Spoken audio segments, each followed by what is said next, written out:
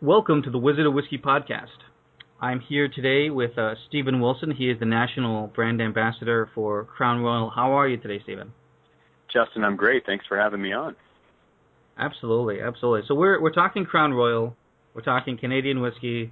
It's about 10 a.m. here where I am, so it's a great time to start drinking. So let's jump right in. Tell me a little bit about what you do. I will. Justin, I will say I know it's 10 a.m., but as I always say, please enjoy responsibly. Doesn't matter the time of day. So I'm lucky. I've worked with the Diageo whiskey team for almost 10 years. In fact, I'm coming up on my anniversary soon. And I took on a new role last fall as the National Brand Ambassador for Crown Royal. So my primary focus is to be that liaison between our hardworking men and women in Gimli, which is where Crown Royal is produced. So that's about an hour and 10 minutes north of Winnipeg in Manitoba. And then also working with our blending team in LaSalle, which is right outside of Montreal.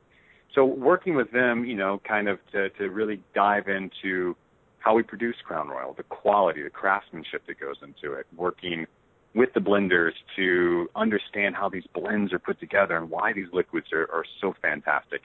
And then bringing that back over and being able to relay that information to those who are enjoying Crown Royal. And it could be, adults enjoying Crown Royal for the first time. It could be folks who have been enjoying Crown Royal for many, many, many years. And then everything in between. So from hosting small, intimate dinners to hosting large VIP events to going in and working with the industry and the trade and working on cocktail programs. Every day is a little different. But at the end of the day, it's always about those good conversations and the good people I get to meet, and, of course, being able to share great whiskey with them. Fantastic. Well, it sounds like a lot of fun.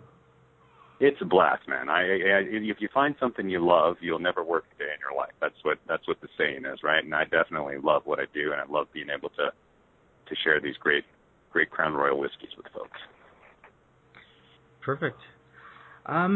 Okay, so how about a little bit of the history of Crown Royal? There's a lot of myths surrounding whiskey, just in general, but it seems like there's obviously people who can dispel bourbon myths but don't know Canadian whiskey. There are people who know Scotch but don't know bourbon.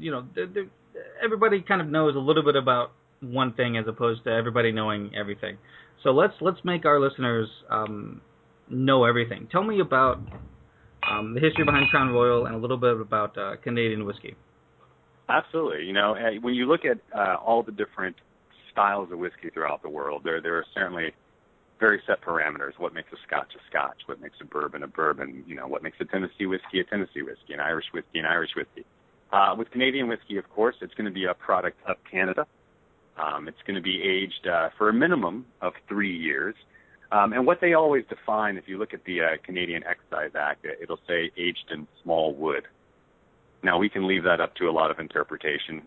The barrels that we use in Gimli are about 205 liters, so they're pretty much your standard, what you would see within the bourbon industry or the American whiskey industry, about the standard size of a normal barrel.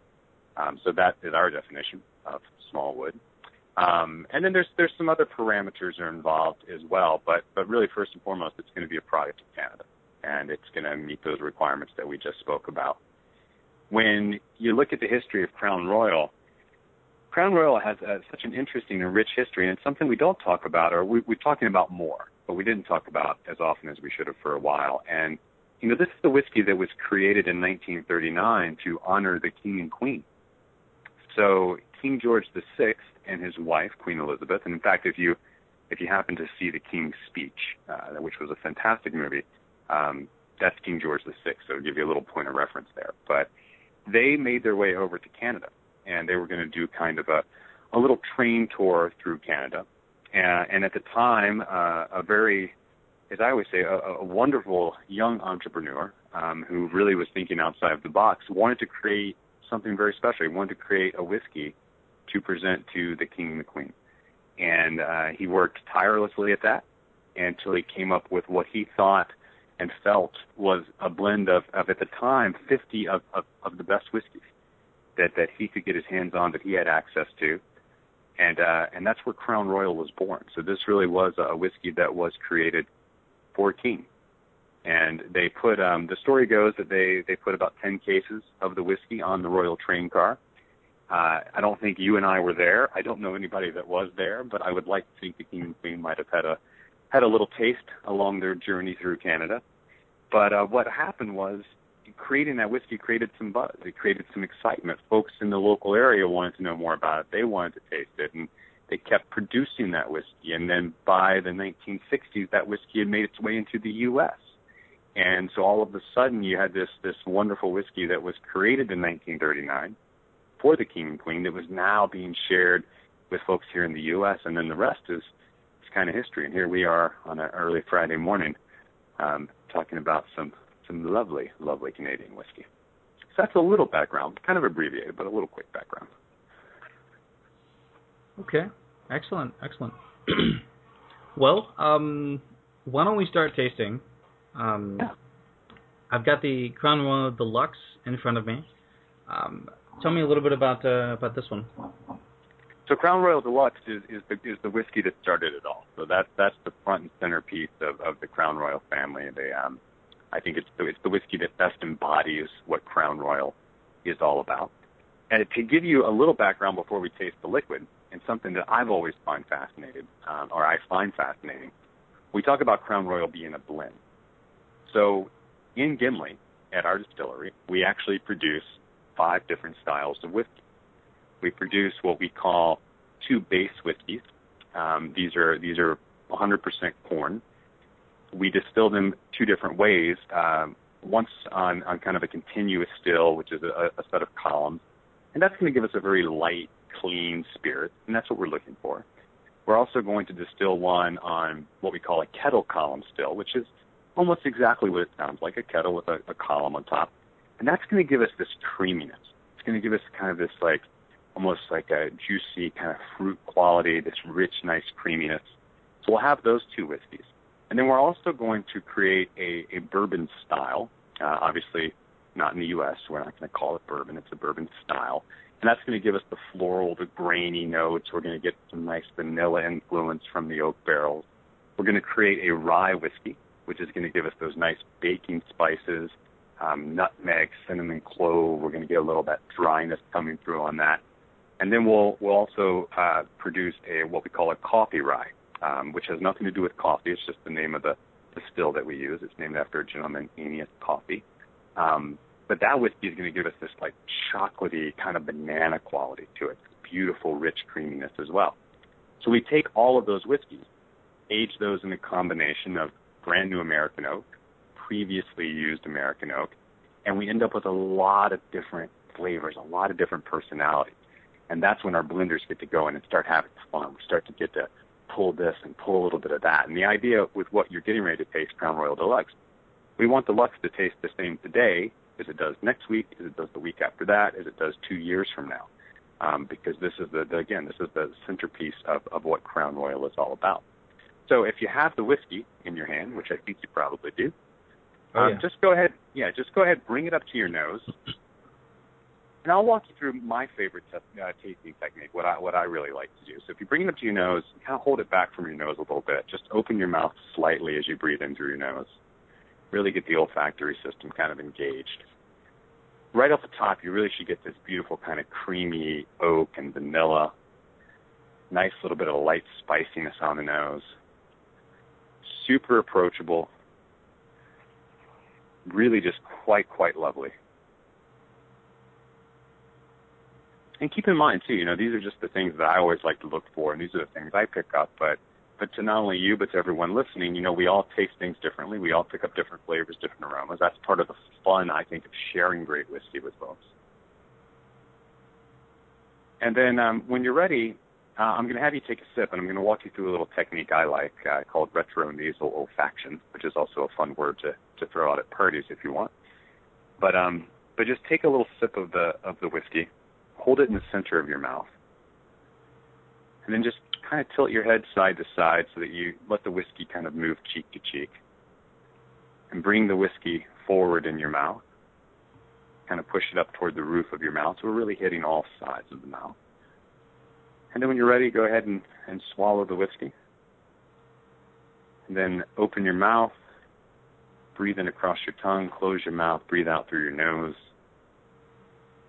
And you really will capture what Crown Royal and Crown Royal Deluxe is all about. And again, it's that beautiful creaminess, that really lovely, lovely mouthfeel. The vanilla coming in from the American oak barrels. Nice little bit of oak influence in there as well. That light spiciness, we're tasting some of that rye whiskey that's in there.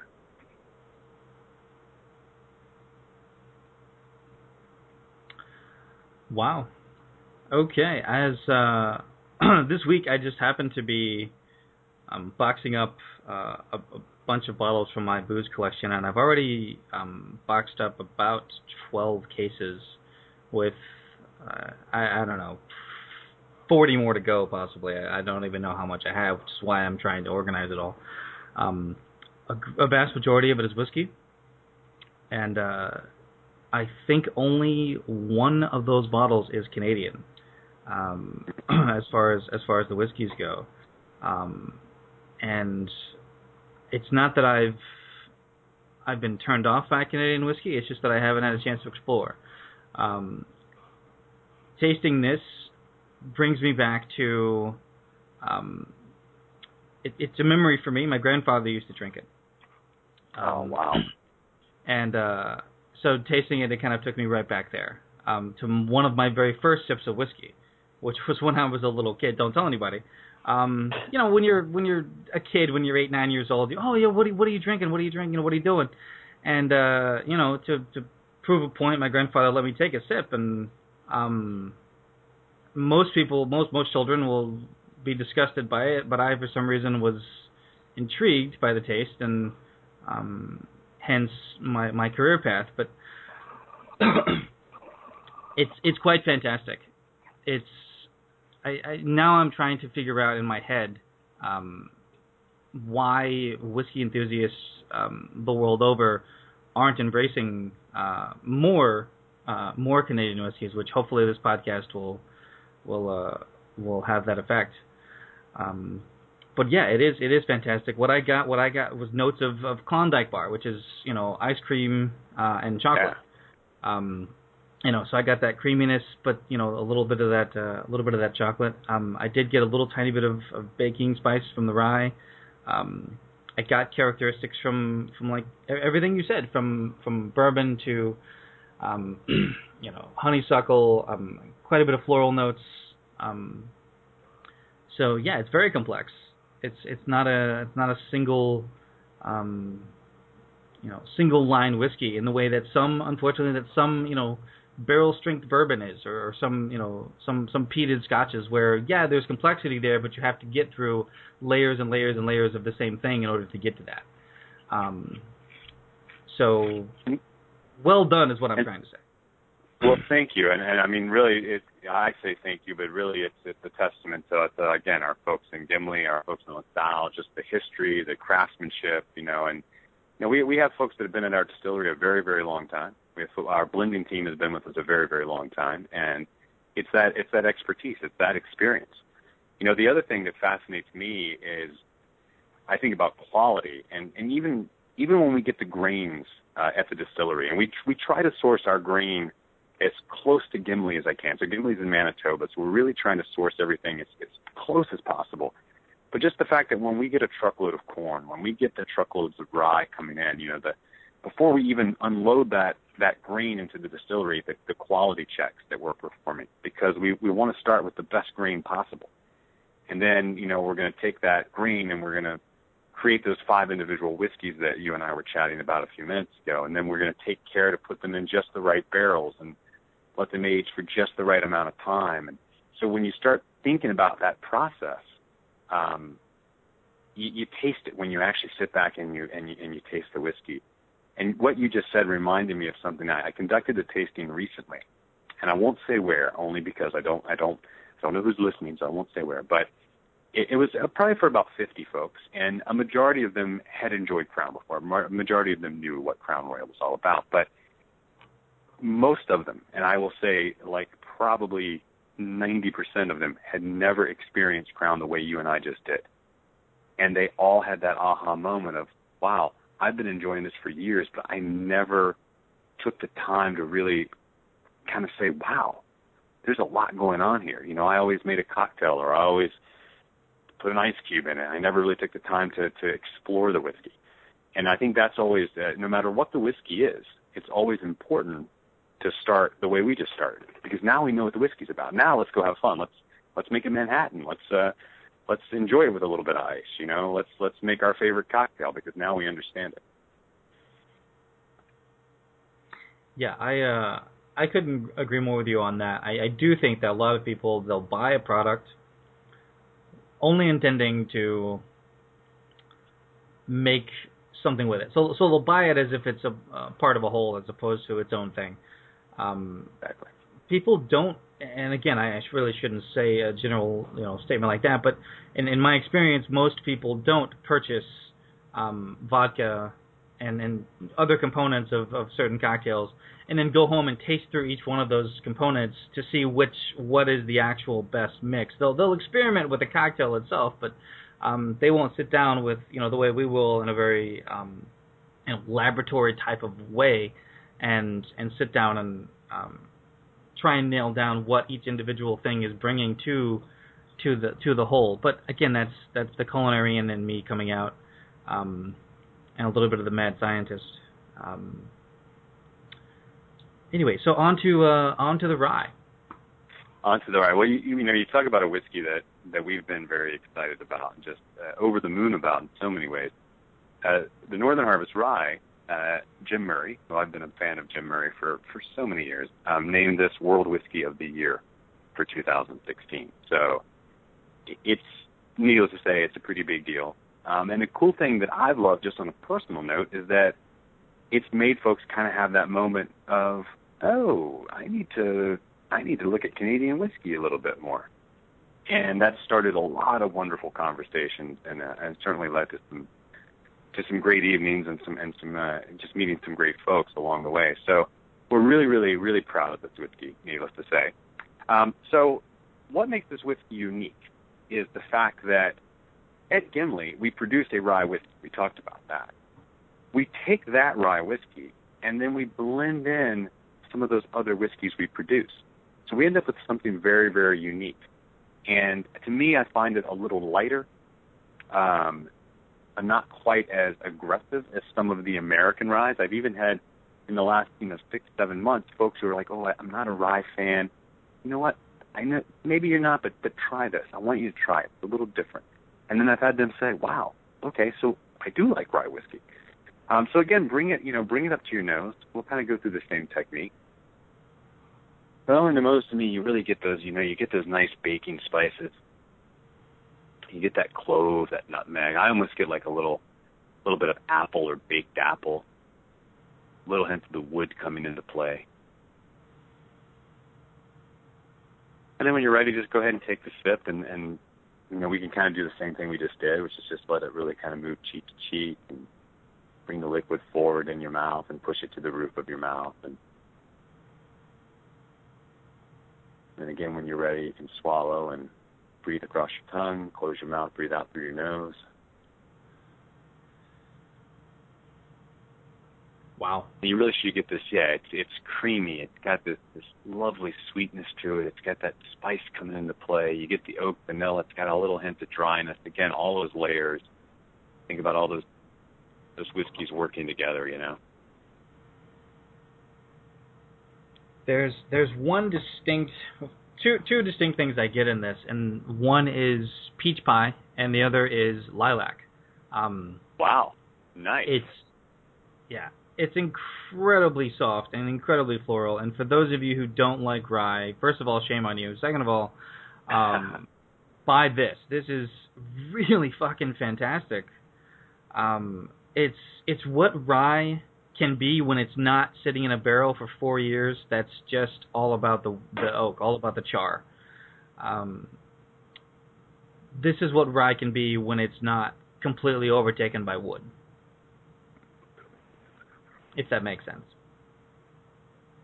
Well, it makes sense to me. I hope it makes sense to everyone that's listening, but it makes perfect sense to me. I appreciate that. I think that's a really lovely comment. And again, it's a testament to the art and the craft that we put into making this particular whiskey. One of my favorite things to do is when we get truckloads of rye in, one of the quality checks we like to do is we'll kind of put that rye in a little glass and we'll cover it up. Sometimes we'll add a little bit of water to it, hot water to it. We'll let it sit there for a second, and then when you do that and you open it up, right off the top, you're getting those baking spices and that clove and these just gorgeous aromas. And when we take that and we go through the distillation process, they come through.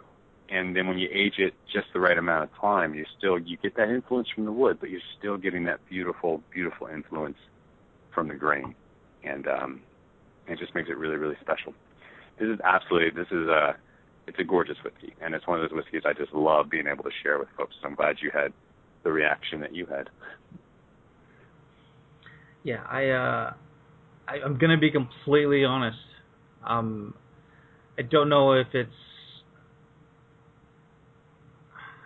my training, years of quote-unquote whiskey experts and sommeliers and tasters and judges and bashing on lighter whiskeys, and not just Canadian whiskeys, but Irish whiskeys, and it seems that within the whiskey or spirits judging world is people they love the big harsh stuff, ultra aged, just really big and bold. The same way, Robert Parker loves California Cab and Bordeaux, just big, earth bombs and but I think there's something to be said for the lighter, softer whiskey. I don't think I had experienced rye like that, and now I think I have to go back and maybe taste through all of the ryes. I probably have 30 or 40 ryes in the collection. I'll have to go back and see if there's one that's even closely similar. And I think, like I said, most of them are going to be oak bombs. So yeah, I was very impressed with it, and I can see why Jim Murray particularly enjoyed it. So. Yeah, and I think going back to what you said, I think with the whiskey, sometimes we all probably fall guilty of, we'll get into a certain flavor profile that we really enjoy, something that we tend to gravitate toward more often than not. But I think what sets a lot of us apart, and yourself included, is that we're very open, and so we start to understand the nuances of the lighter whiskeys. And so that's how I know sometimes I laugh that for me, with all the years and all the whiskeys I've enjoyed and whiskeys I've had the pleasure of working with, that sometimes it takes me 20 minutes to figure out what I want, because I'm kind of like, well, what have I not had lately? What am I in the mood for? Oh, they have a bottle of this. Oh, it's and I'm not one of those people. If it's 95 degrees, I have the whiskey for when it's 95. I mean, I'll drink the same whiskey at 95 degrees as I will at 25 degrees. It just depends on mood, and kind of like when we select a wine or we're having a meal. It's that same thing. So I love what you just said. I really appreciated that. Yeah, we're of the same mind when it comes to that. I have several bottles of smoked porter, and I think I've got a Bourbon County Stout ready to go this week, and it's 100 degrees here. But who cares? I'm not gonna. First of all, there's no winter in California, at least where I'm at. True. So yeah. I'm really not gonna wait for winter. But yeah, I'm the same way. I tend to not order because I get frustrated by a massive selection. If I walk into a place and there's like 3 choices, yeah, I can pick one. If there's 30 choices, it's, oh yeah, I'll be the designated driver. You guys go ahead. I just can't wrap my mind around choices. Well, based on what you just described with beer, and we're not talking about beer, obviously we're talking about Crown Royal, but I feel like our beer tastes are probably very, very similar based on the suggestions you just threw out. So yeah, for sure. So we have the coffee rye too, right? That's the next one. Yeah, we have the hand select barrel. And for those who don't know, coffee refers to a type of still. It's the coffee still. and it produces, like Stephen was saying earlier, very distinctive flavors, which is why it's preferred outside of the United States for a lot of production. So go ahead. Yeah, no, Aeneas Coffee. He took a column still, he modified it. It becomes, essentially, it's a double distillation, really, when we break it down. And we're the only distillery in North America that utilizes that and has that at our distillery to be able to produce this lovely spirit. This is a whiskey that's aged, when we talk about using some brand new oak and we use previously seasoned oak, we bring all the barrels into Crown Royal brand new. So when we order our barrels, we give them at brand new. And then we'll continue to reuse them within the distillery, and we can use them as many times as we want. But there will come a time and point where the wood has nothing left to give, and that does happen. With the coffee rye that we're about to taste, or our hand fillet barrel, this is aged in brand new oak. So all of this liquid is going into brand new oak. So we're going to get a lot of that nice influence from the wood. This, to me, when you think about, and this is a good way to think about it from a culinary standpoint, I think you'll appreciate this. When you think about baking, especially, I equate this to kind of the vanilla extract of Crown Royal. So this coffee rye fits into all of the Crown Royal whiskey. But it's got so much flavor, and it's so important, and it's so powerful that we don't need that much in the blend for it to come through and for it to shine. Unlike vanilla extract, and I'm sure you and I have both been there, and probably some of the listeners as well, this whiskey tastes amazing on its own. I don't necessarily recommend tasting vanilla extract on its own, but this whiskey tastes amazing on its own. So a very special whiskey. It is 103 proof. Sometimes I debate on whether or not telling folks that up front because I don't want you to have a preconceived idea. But just because I know some folks may not be tasting it with us, I want to kind of go ahead and bring that out. But yeah, go ahead again, bring it up to your nose. And on the nose, you're really going to get this. It's rich, it's robust. You get almost, to me, that chocolatey banana quality. You get a nice little bit of that fruitiness coming in. You get the vanilla, you get the oak. And then when you're ready, I'll leave it to you to taste it, and I'll just kind of remind everybody what we've been doing, which is let it sit there in the center of your tongue and kind of move it cheek to cheek and bring it forward in your mouth, push it to the roof, and then swallow, breathe in across the tongue, close the mouth, breathe out through the nose.